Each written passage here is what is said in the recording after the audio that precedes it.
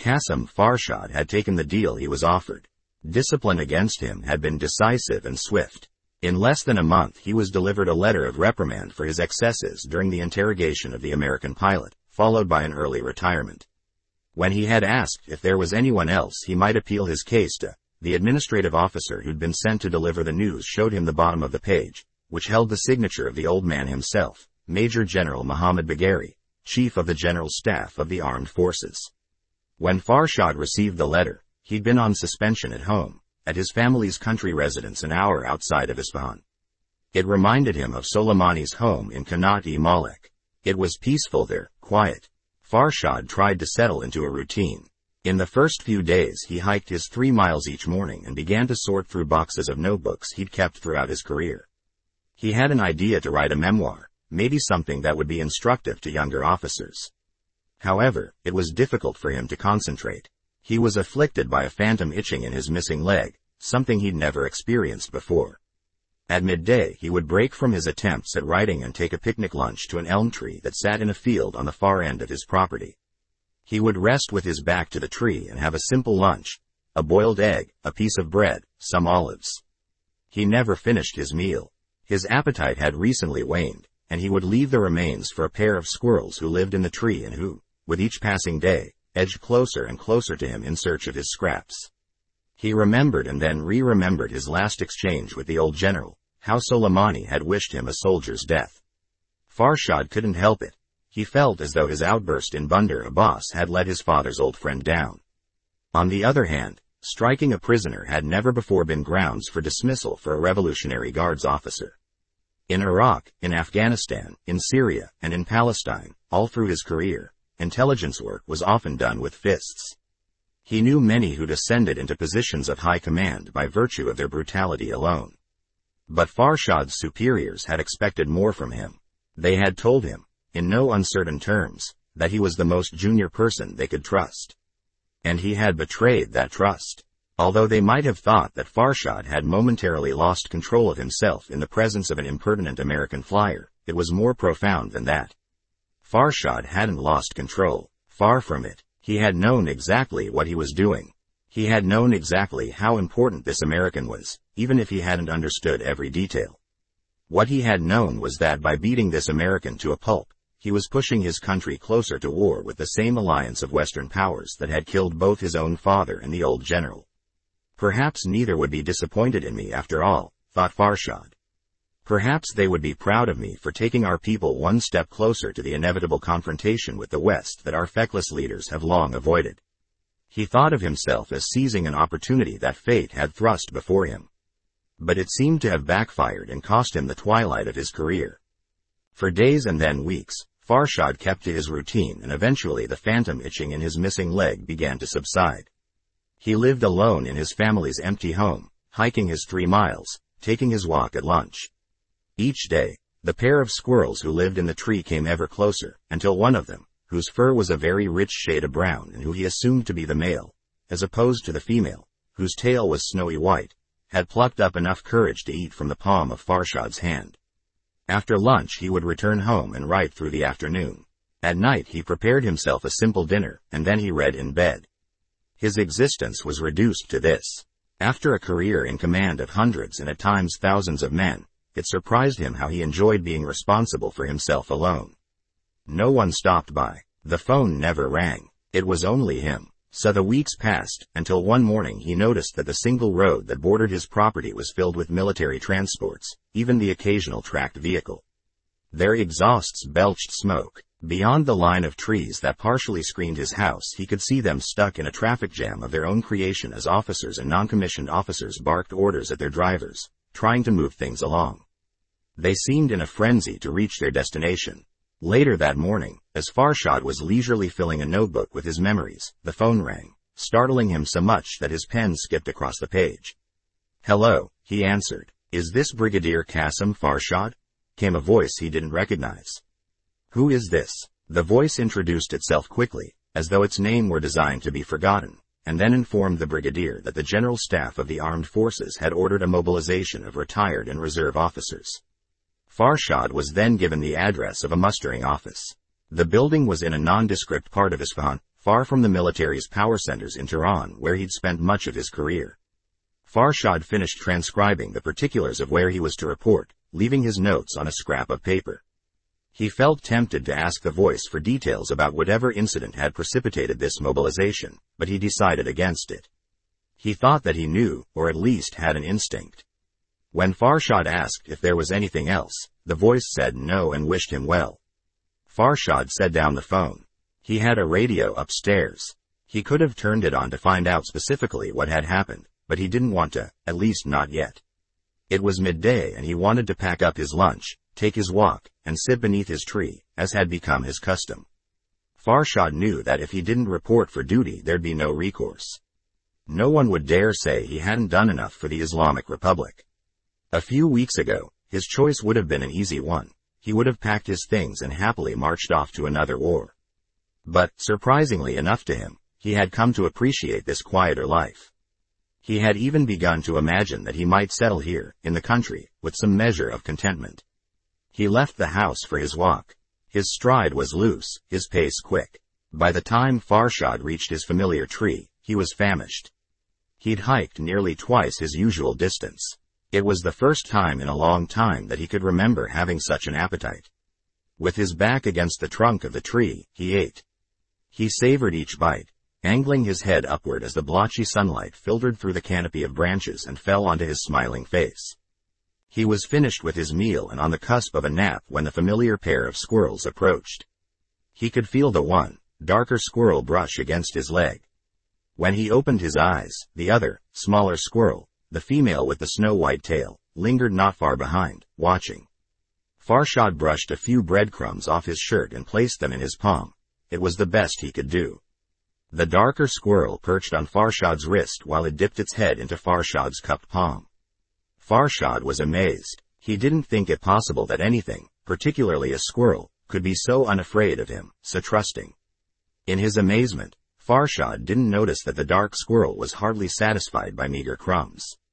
The squirrel twitched its head toward Farshad and then, realizing that nothing else would be offered, sunk its teeth into Farshad's palm.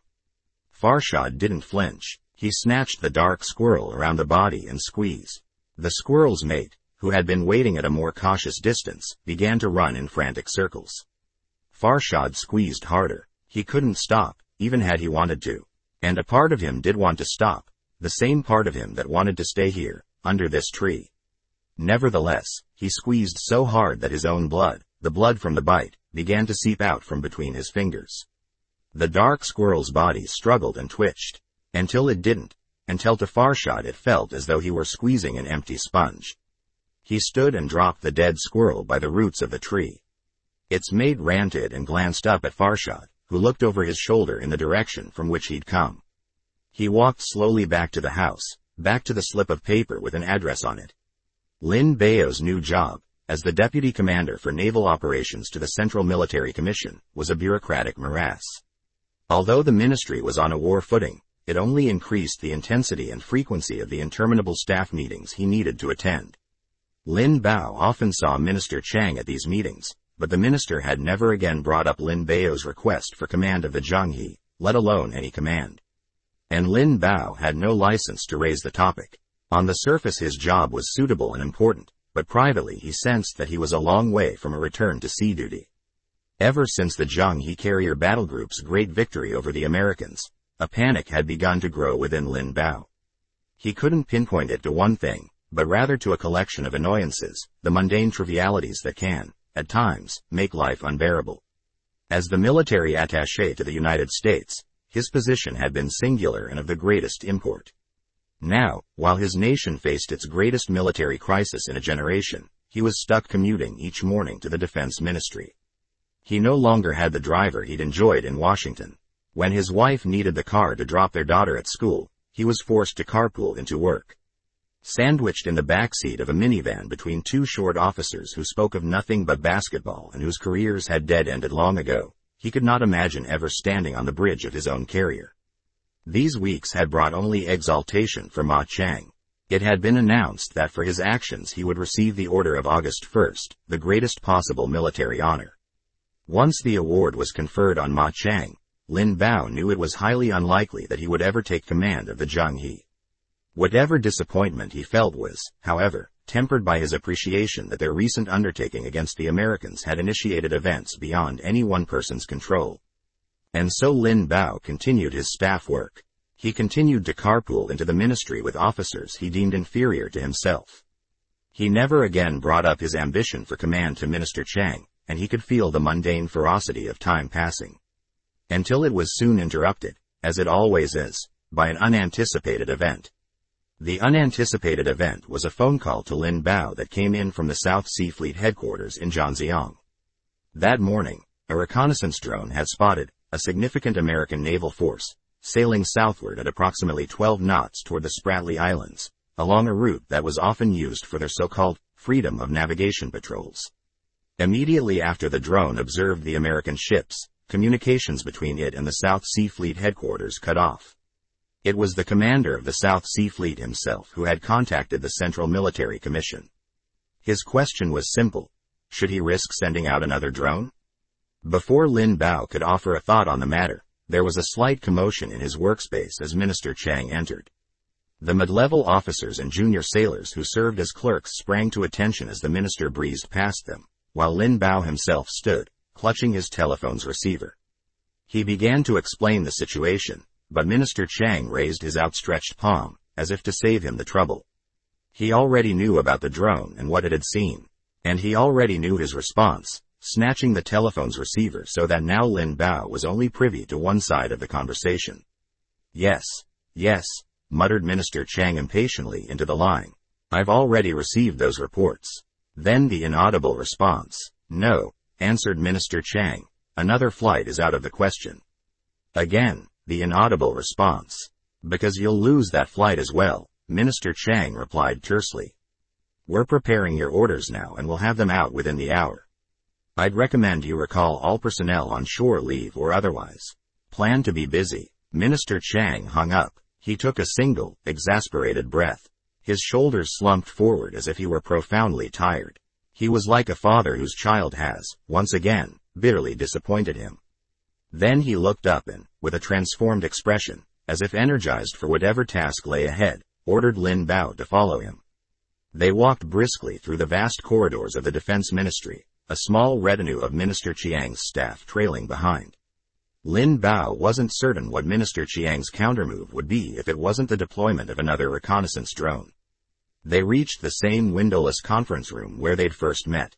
Minister Chang assumed his position at the head of the table, leaning backward in his cushioned swivel chair, his palms resting on his chest, his fingers laced together. I suspected this was what the Americans would do, he began. It is disappointingly predictable. One of the underlings on Minister Chiang's staff was setting up a secure video teleconference, and Lin Bao felt certain he knew with whom they'd soon be speaking. By my estimation, the Americans have sent 2 carrier battle groups, the Ford and the Miller would be my guess, to sail right through our South China Sea. They are doing this for one reason and one reason alone: to prove that they still can. Yes, this provocation is certainly predictable. For decades, they have sent their freedom of navigation patrols through our waters despite our protests. For just as long they have refused to recognize our claim over Chinese Taipei and insulted us in the UN with their insistence on calling it Taiwan. All the while we've endured these provocations.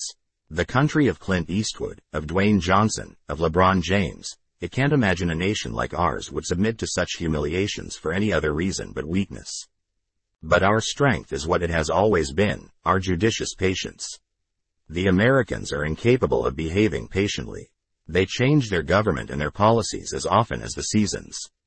Their dysfunctional civil discourse is unable to deliver an international strategy that endures for more than a handful of years.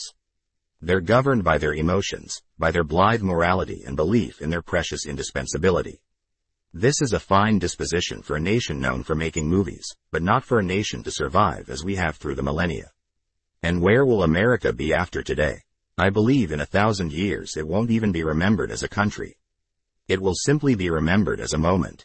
A fleeting moment. Minister Chang sat with his palms on the table, waiting. Across from him was the video teleconference, which hadn't yet established its secure connection. He stared at the blank screen. His concentration was intense, as if willing an image of his own future to appear. And then the screen turned on. Ma Chang stood on the bridge of the Zhanghe, exactly as he'd done 6 weeks before.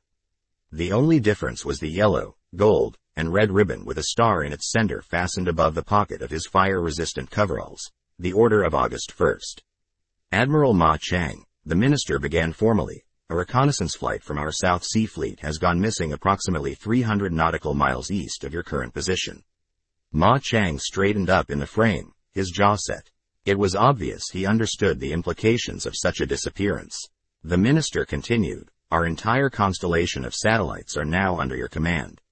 The Central Military Commission grants you all contingent authorizations. Ma Chang nodded his head slowly, as if in deference to the great scope of the mission he was now set upon, which Lin Biao implicitly understood was no less than the destruction of 2 U.S. carrier battlegroups. Good luck. Ma Chang nodded once again. The connection switched off and the screen went blank. Although the conference room was far from empty, with various staff members entering and exiting, it was only Lin Biao and Minister Chang sitting at the table. The minister stroked his smooth round chin, and for the first time that morning Lin Biao detected a hint of uncertainty in his expression.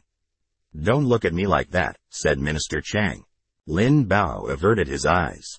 Perhaps his expression had betrayed his thoughts, which were that he was observing a man who had condemned thousands of other men to their deaths.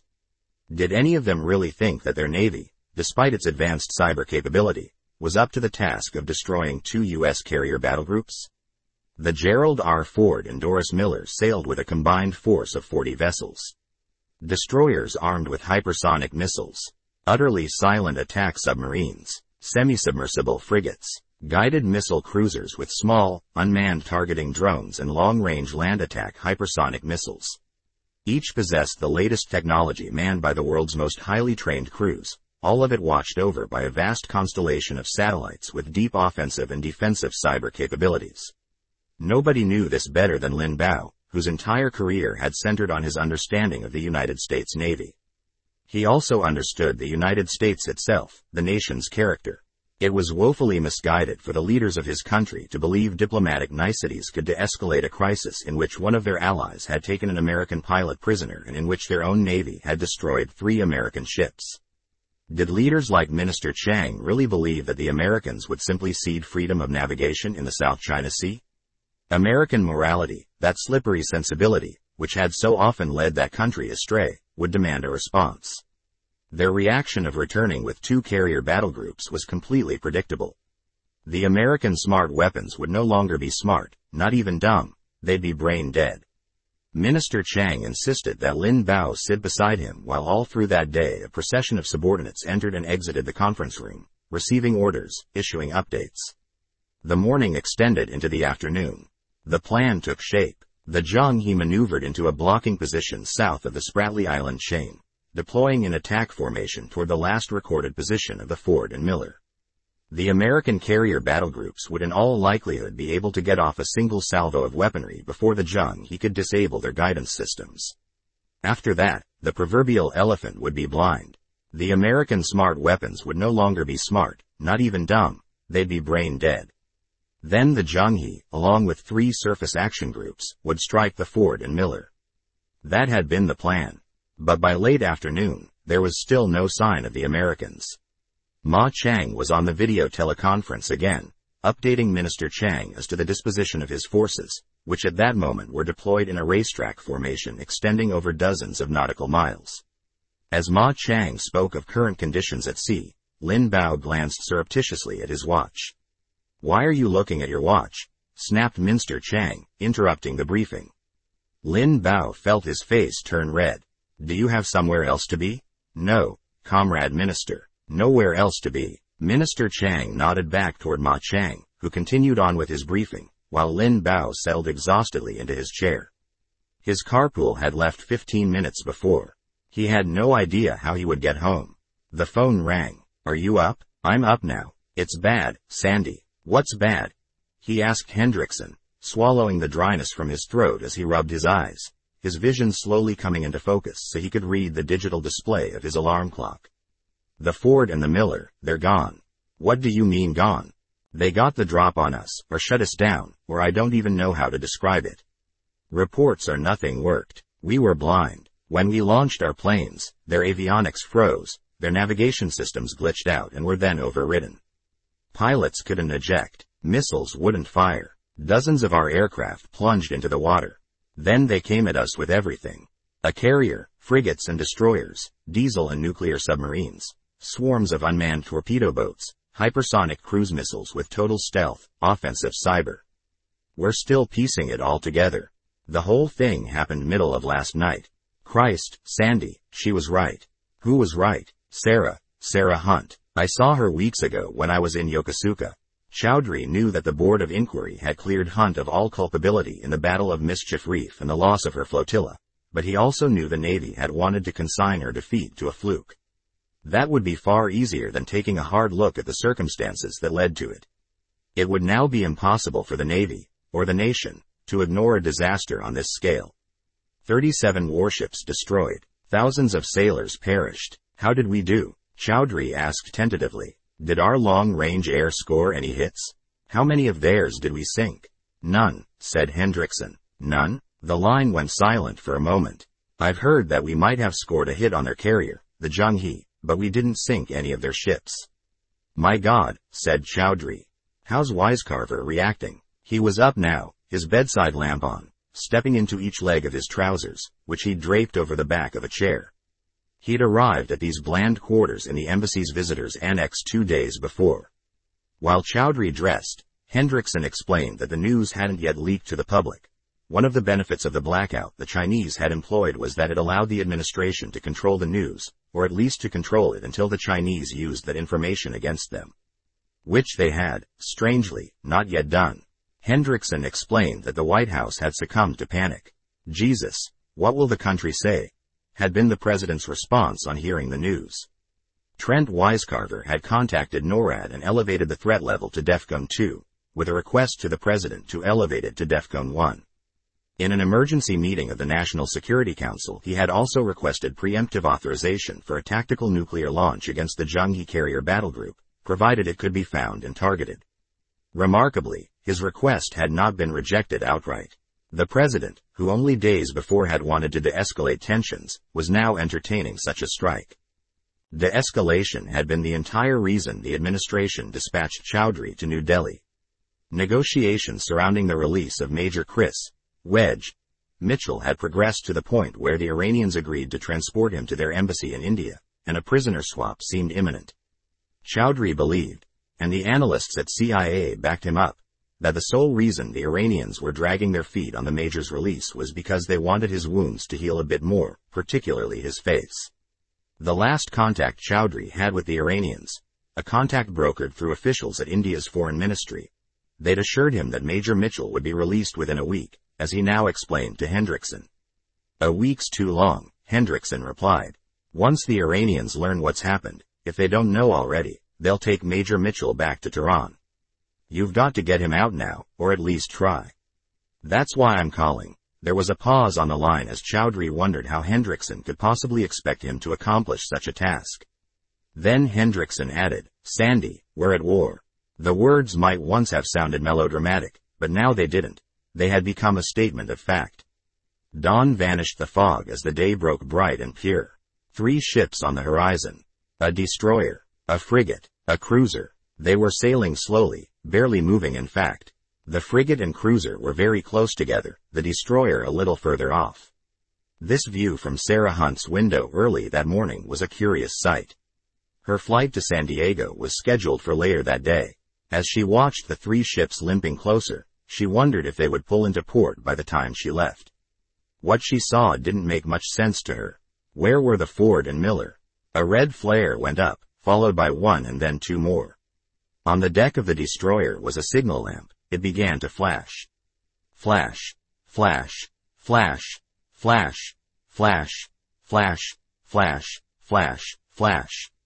3 short, 3 long, 3 short. Hunt recognized the message immediately. She ran out of her barracks room toward 7th Fleet headquarters. Victory had been total, beyond what they could have hoped for. It almost unsettled them. It had been past midnight when Ma Chang reported contact with the vanguard of destroyers from the Ford battle group. He was able to neutralize their weapons systems and communications with the same offensive cyber capability his fleet had employed weeks before to great effect near Mischief Reef. This allowed a dozen of his stealthy unmanned torpedo boats to close within a kilometer of the vanguard and launch their ordnance. Which they did, to devastating effect.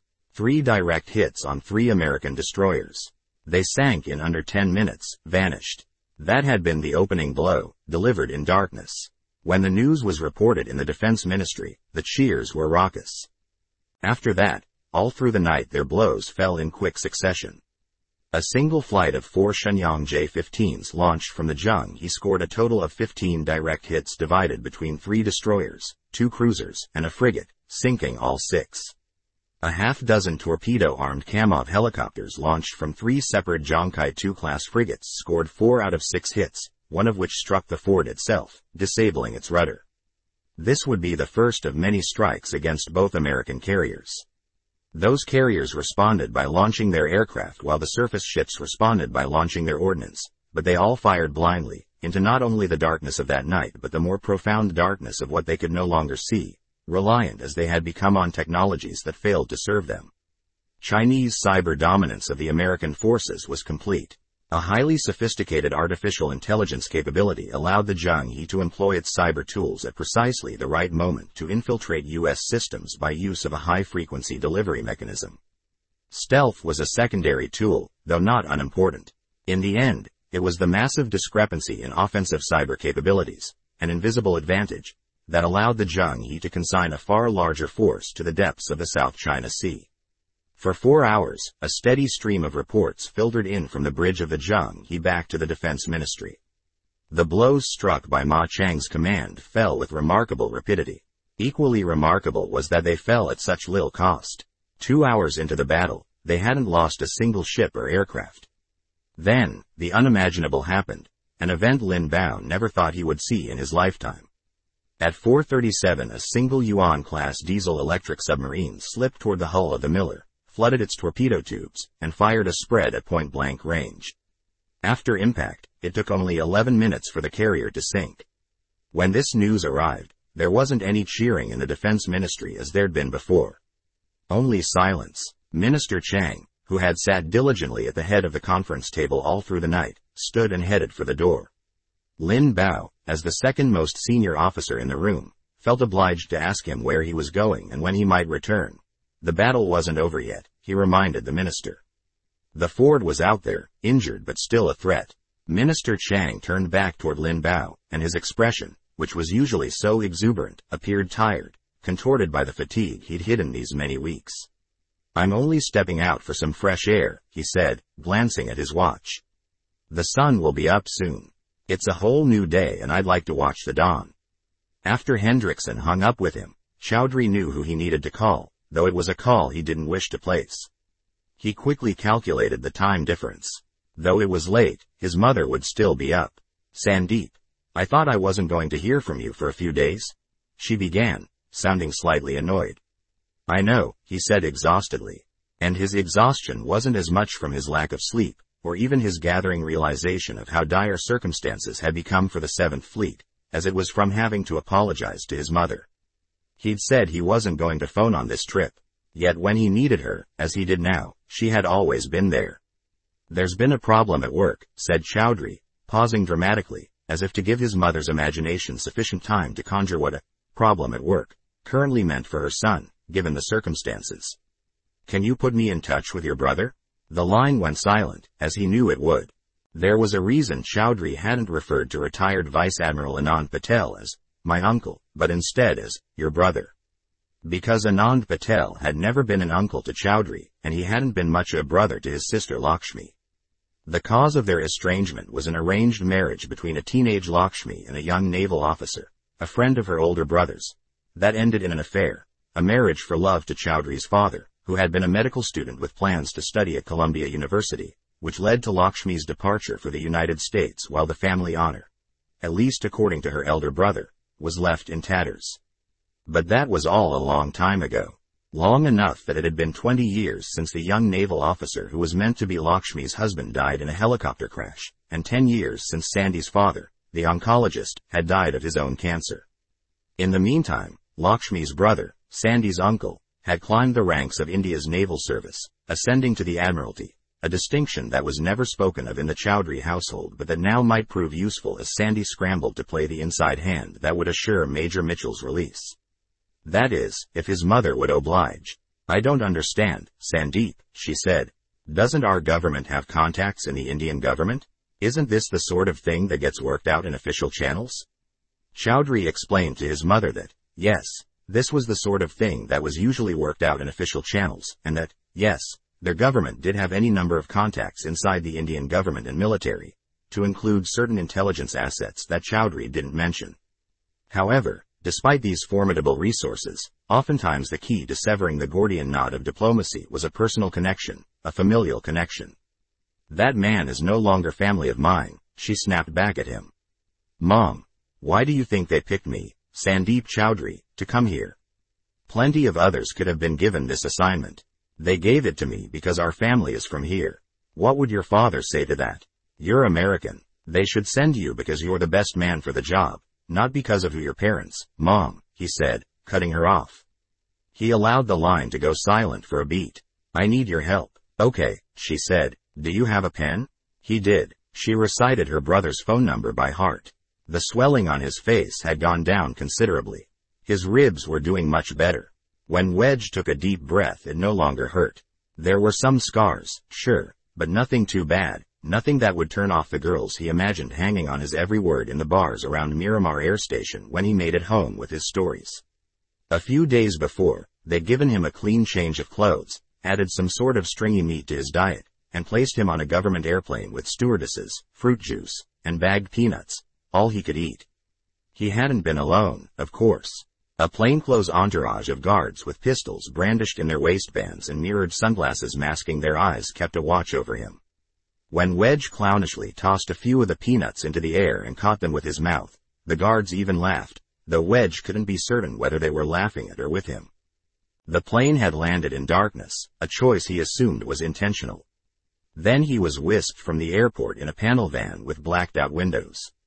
No one told him anything until late that night, when he was getting ready for bed in the carpeted room where they'd placed him, more like a drab hotel room than a cell, and nicer than anything Wedge had seen for weeks. Still, no one told him where he'd been flown to. All they told him was that tomorrow a representative from the Red Cross would pay a visit. That night, excited by the prospect, he hardly slept. The image of an attractive nurse, of the type that entertained GIs at USO tours in another era, relentlessly came to mind. He could see her generically beautiful face, her white uniform, her stockings, the cap with the little Red Cross. He knew that wasn't how Red Cross women looked these days, but he couldn't help it. His room was empty, though he assumed a guard was posted outside his door, and in the emptiness of that room his imagination became ever more expansive as he fantasized about this meeting, his first contact with the outside world in nearly 2 months. He could see her lipstick mouth forming the reassuring words, "I'll get you home." When his door opened the next morning and a slight Indian man appeared, his disappointment was acute. At the Second Army's administrative center nobody knew for certain what had happened in the South China Sea. The General Staff of the Armed Forces had issued a nationwide mobilization order. The country was going to war, or was at least on the brink of war, yet no one could say exactly why. When leaving his family's home, Farshad thought of wearing his uniform but decided against it. He was no longer a brigadier in the Revolutionary Guards, let alone a brigadier in the elite Quds Force. He was a civilian now, and even though it had only been a few weeks the break felt permanent, less a break, more an amputation. Whether this amputation was reversible Farshad would soon discover. He was waiting in a line that extended down a corridor on the 3rd floor of this vast administrative annex. He was, he guessed, the oldest person in the line by several decades. He could feel the others stealing glances at this man with all the scars and 3 fingers on his right hand. After less than an hour, he was escorted out of the line and up a set of stairs to an office on the 4th floor. "Now wait here," said a corporal, who spoke to Farshad as though he outranked him. The corporal stepped into the office only to emerge moments later and wave Farshad in. It was a spacious corner office. Behind the large oak desk were a pair of crossed flags. The first was the flag of the Islamic Republic and the second that of the army. A uniformed man, a colonel in the administrative service, approached Farshad with his hand outstretched. His palm was smooth and his uniform had been starched and ironed so many times that it shined with a metallic patina.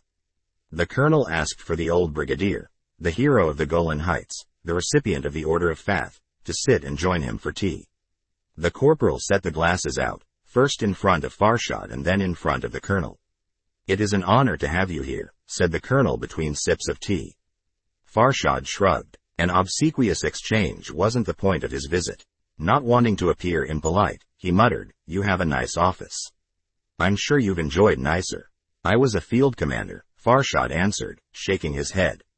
"I can't remember ever really having an office."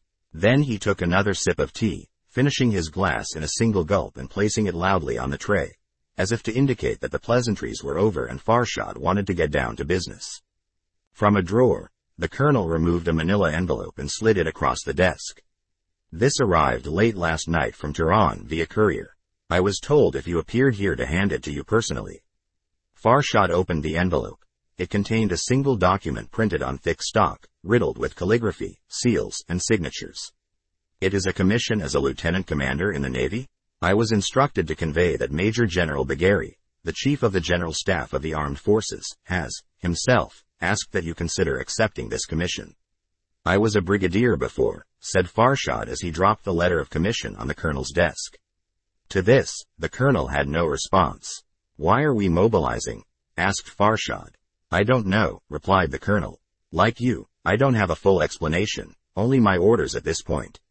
Then he took another envelope from his desk and handed it to Farshad. It contained a travel itinerary for a flight to Damascus with a transfer to Russia's naval base in the Syrian port city of Tartus, where he was to report for liaison duties. Farshad couldn't tell if the assignment was legitimate or designed as an insult. That confusion must have shown in his expression. The colonel began to explain how, from an administrative standpoint, it would be very difficult to reappoint a reprimanded officer to a commensurate rank within the same branch of the armed forces. "I happen to know," the colonel continued, "that the senior ranks of the Revolutionary Guards are oversubscribed. Your service to the Islamic Republic is needed. This is the only vacancy that can be afforded to you." The colonel reached into his drawer again and removed a pair of shoulder boards embroidered with the gold piping of a Navy lieutenant commander. He placed them on the desk between himself and Farshad. Farshad stared contemptuously at the rank, which was a demotion for him 3 times over. Had it come to this? If he wanted a role in the impending conflict, would he have to prostrate himself in this way, and not even for a frontline assignment but for some auxiliary job as a liaison with the Russians? And to be a sailor? He didn't even like boats. Soleimani had never had to suffer such an indignity, nor had his father. Farshad stood and faced the colonel, his jaw set, his hands balled into fists. He didn't know what he should do, but he did know what his father and Soleimani would have told him to do. Farshad gestured for the colonel to hand him a pen, so that he could sign the acceptance of his commission. Then he gathered up his orders and his itinerary to Tartus and turned to leave. "Lieutenant Commander," the colonel said as Farshad headed toward the door. "Forgetting something?" He held up the shoulder boards. Farshad took them and again made for the door. "Aren't you forgetting something else, Lieutenant Commander?" Farshad looked back blankly. Then he realized. He struggled to control a familiar rage from deep in his stomach, one that on other occasions had spurred him to violence. This fool in his over-starched uniform, with his corner office that he never left. This fool who'd no doubt gone from cushy assignment to cushy assignment, all the while posing as though he were a real soldier, as though he knew what fighting and killing were. Farshad wanted to choke him, to squeeze him by the neck until his lips turned blue and his head hung limply by the stump of his neck. But he didn't. He buried that desire in a place where he could later retrieve it. Instead, he stood up straight, at attention. With his 3-fingered right hand, Lieutenant Commander Qasim Farshad saluted the administrative colonel. Adapted from 2034, a novel of the Next World War by Elliot Ackerman and Admiral James Stavridis, to be published March 9, 2021, by Penguin Press, an imprint of Penguin Publishing Group, a division of Penguin Random House LLC. Copyright 2021 by Elliot Ackerman and James Stavridis. If you buy something using links in our stories, we may earn a commission. This helps support our journalism. Learn more. Illustrations by Sam Whitney. Getty Images. This excerpt appears in the February 2021 issue. Subscribe now. Let us know what you think about this article. Submit a letter to the editor at mail@wired.com.